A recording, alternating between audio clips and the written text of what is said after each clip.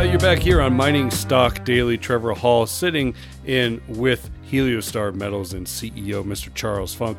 Heliostar trades on the TSX Venture with HSTR and on the OTCQX with HSTXF. Charles, you put out news last week regarding a $3 million non-brokered private placement. This financing is kind of unique because you've structured the warrants in these units, I guess I might say creatively. I've never seen something like this. I think EMX maybe did something similar a few months back, but this is quite unique. Can you explain to us this warrant situation here? Yeah, thanks for having me. You have to be innovative in our space, particularly in markets like this, and we think this serves a purpose for us and investors really clearly in that we're heading back up to drill at Unga in the summer, where we got great results last year. And in the big picture, we want to follow up all these open gold intercepts we have and then deliver a resource. And so it works for our investors, and we're lucky, even though markets are pretty tough, we've got some very supportive shareholders, where it gives them incentive with a full warrant for 6 months at 50 cents. And so if we hit on these drill holes and have success, that allows us just to continue the program on and roll into that resource program with this funding. It would bring in 8 million Canadian on those terms. But if we don't exercise that warrant in the first 6 months, it converts to a 75-cent half warrant for another 18 months. So that would just be your more traditional warrant structure. So we reward our shareholders for coming in and taking the risk now. We provide the continuation funding, and I'll talk to you about year-round exploration in a second. And then if for some reason that doesn't work, if the market stays soft or we don't deliver the results we think we can deliver, then we don't create a massive overhang on our stock. So I think it's a mutually beneficial structure. But you're right, it's a bit different, and maybe it should work for some more groups. Can you kind of describe to me those conversations with putting these terms together? I mean, who gets the credit for this agreement? What was the conversation like with management and the board to get this, and ultimately why does it make such great sense? And this maybe becomes a trend. That's people only get credit if it works, so we'll wait and see. It came out of organic conversations. The way I've built financings in the past is I've always built those core lead orders myself or through our network as a company. And as I touched on, we're lucky that our board members and some really close shareholders are very supportive. So you have them at one end saying, well, why would we take a warrant at all? And then you have other guys at the other end saying, well, you've got to make this attractive. The market's horrible. And so you look at your future game plan. And as I said, our game plan is to drill off a 1 million ounce resource targeting by the end of next year. And so you're going to need another funding step. So this potentially builds that in. So it's an organic conversation between your core supporters and more generalist capital that you're looking to attract. Tell me about the budget for this $3 million. Obviously, it seems like a majority is going to go towards Unga. So what's in store for the exploration work after this closes? Yeah, so the key breakthrough that we think we now, it takes time to learn how to operate a project like Unga. Unga's out in the Alaska Peninsula. And so we've been there for 2 seasons now. Heliostar's only just short of 2 years old. And I think we're comfortable saying we know how to operate well up there. And so we could already operate for 9 months of the year, given that it's so temperate. Remind everyone, think weather like Seattle, not Alaska like they normally think. And so by building some permanent infrastructure, by upgrading the roads that are there, and by removing the helicopter, we think we can turn it into a year-round project and reduce our costs by about 30%, which is more meters for the same dollars. So that's a pretty big step forward for us. It means, we were doing quite well last year, but we came to the end of the program. People know we're not coming back for 4 or 5 months, and you lose that momentum. So A, it removes that. B, we've got multiple open gold intercepts to follow up. We don't have a set number of meters because we're starting with an RC rig, and some days you can drill a lot, some days you can drill a little less, but we'll definitely be drilling at least 2,000 meters on Centennial. Centennial was the target that we didn't get to last year, Flat-lying blanket of gold, 200,000 ounces at 1.3 grams. But flat-lying blankets of gold on surface don't magically get there. Something has to bring the gold up to those layers. And we've got some evidence, some mapping work we've done, some geophysics that gives us high confidence in where those structures are. And there's a couple of old angled drill holes that hit some higher grade material. So really excited to get there and find what might be the high grade feeders to these zones. We know we're going to hit gold. The question is how much and how much can we grow that old resource by? So this budget after this financing is really towards adding ounces, making new discoveries. Does this also get you to that resource, or do you need those warrants to come in to fund the resource estimate? No, we think there's another step then of another sort of $10 million to go and deliver that resource. And that's why we built the warrant structure like we did. And importantly, this time we don't have to stop. If we get good news, we get momentum, we can just roll on and deliver that resource. So that's the combination of why we've designed the field program the way we have in conjunction with the warrants. Okay, very good. So when do you expect to get back on the ground there? When's things going to get rolling? So we'll be heading back up there in late July. We're not sure whether rig will be there late July or into August. We're just finalising that at the moment. But yeah, we were there a couple of weeks ago, and we'll be back up there shortly getting rolling. Is getting the equipment and the workforce up there, booking those rigs and the drillers, is it kind of loosening up? Is it easier to kind of grab those guys and equipment now than it was, say, last year? Yeah, it's definitely got easier. In fact, the reason we have a rig is because we committed to it in January. So everything was so hot you couldn't get equipment. But in the current conditions, rigs, people have become more easy to get and given us a lot more flexibility to react in this program. You had mentioned about reducing your costs by removing the helicopter and a lot of that stuff and trying to get to going year round. Can you open that up for us? And, what exactly does that mean? What needs to happen to go year round exploration and reduce those costs? Yeah, I think that's really interesting. Yeah, so part of it's just our learning to operate. Anytime you go somewhere new, you have to learn the lay of the land, build the relationships, have people's confidence that you do what you say you do. And we feel very grateful to be in the community of Sandpoint now. We know a lot of people there. We've employed a number of people, so we're building lasting relationships. And that gives them the confidence that when we say, look, we're going to fix up this road, we're going to build a permanent camp, they're like, great, we know how you guys operate and we're very happy with you. And so that continuity of work over a couple of years has been very important. But what we worked out, even early days on this project, is it's not an expensive project to operate. We can buy our fuel locally, we can stay in an Airbnb, there's a supermarket, there's cafes. This is not remote Alaska. It's mobilisation that is expensive. And so to make our mobilisations cheaper, we were doing bigger programs, 3-4 rig drill programs. Well, once we've got the permanent infrastructure in, we don't have to drink from the fire hose, so to speak. Smaller amounts of expenditure can get you a lot more metres because you're not paying for someone to go in, set up camp, all those support costs. So it's about trying to give ourselves enough time to close the feedback loop. If you imagine when you're spending $2 million a month, if you have 3 rigs running and you're super busy, you need time to submit those results, get the assay results back, plan the next holes, do the capital raise. The way I've been successful in epithermals before is you create this momentum. And so we were working so quickly to make our project efficient, we could never quite close the loop.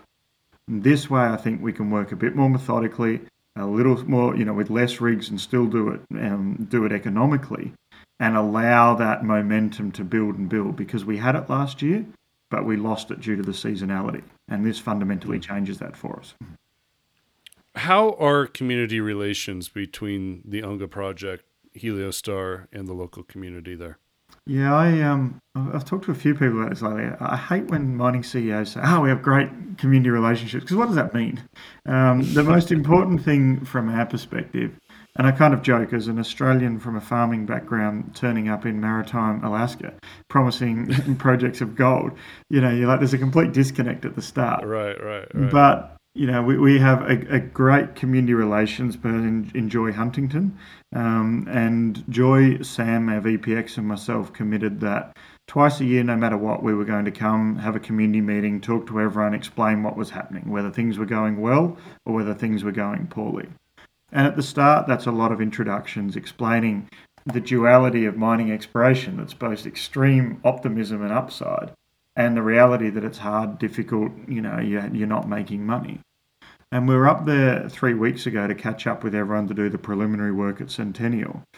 And the relationships had evolved to the point where they're really, they're catch-up conversations with friends and people that you've been working with. So we're really lucky to be in the Sandpoint community. The Unga and Shumigan bands are very knowledgeable, very supportive bands. We have a mix of our own private land and agreements for the project. And we couldn't be happier to be in Sandpoint. There's a great, strongly supportive community there. Well, and it seems like that history, that mining history, still lives fairly strong with a lot of those individuals that have spent a lot of their life there. Exactly. In fact, the town of Unga, so there's our projects on two islands for people who don't know it, on Unga Island and Popov Island. They're big islands, surprisingly big for people's perspective. There was Alaska's first underground gold mine on Unga. And there was a town that people lived in until 1969, where the last people left the town of Unga and migrated over to Sandpoint. So effectively, that was predominantly losing the gold mine, but it was also a shallow fishing port. So people in the local community understand what it's like to lose economies, because you lose towns and you lose your basis for existence on the back of that. So there is a very mature understanding of needing more than one industry. And so fishing isn't as strong as it has been at the moment. So, we have to do all the right things and do everything properly, as we have been and we plan to. But there's a very fundamental understanding of economic diversity at Sandpoint. Mm-hmm. I got two final questions for you. And actually, first one, I want to get your sense of this financing window that appears to have opened up. I was kind of curious, and I had written about it in the Substack the last couple of weeks, that we had started to see financings kind of pop up, and I was kind of curious if we'd see more and more despite just this abysmal market we're in. It feels like the investor has a little bit more leverage in the financing now, and so I'm curious if you agree with that, and also the challenges of financing right now when a lot of companies are hitting 52-week lows, and if not more. It's a really hard from the company management perspective, because some of the reason your share price is down is the decisions you've taken as a company, and the other are macroeconomic decisions.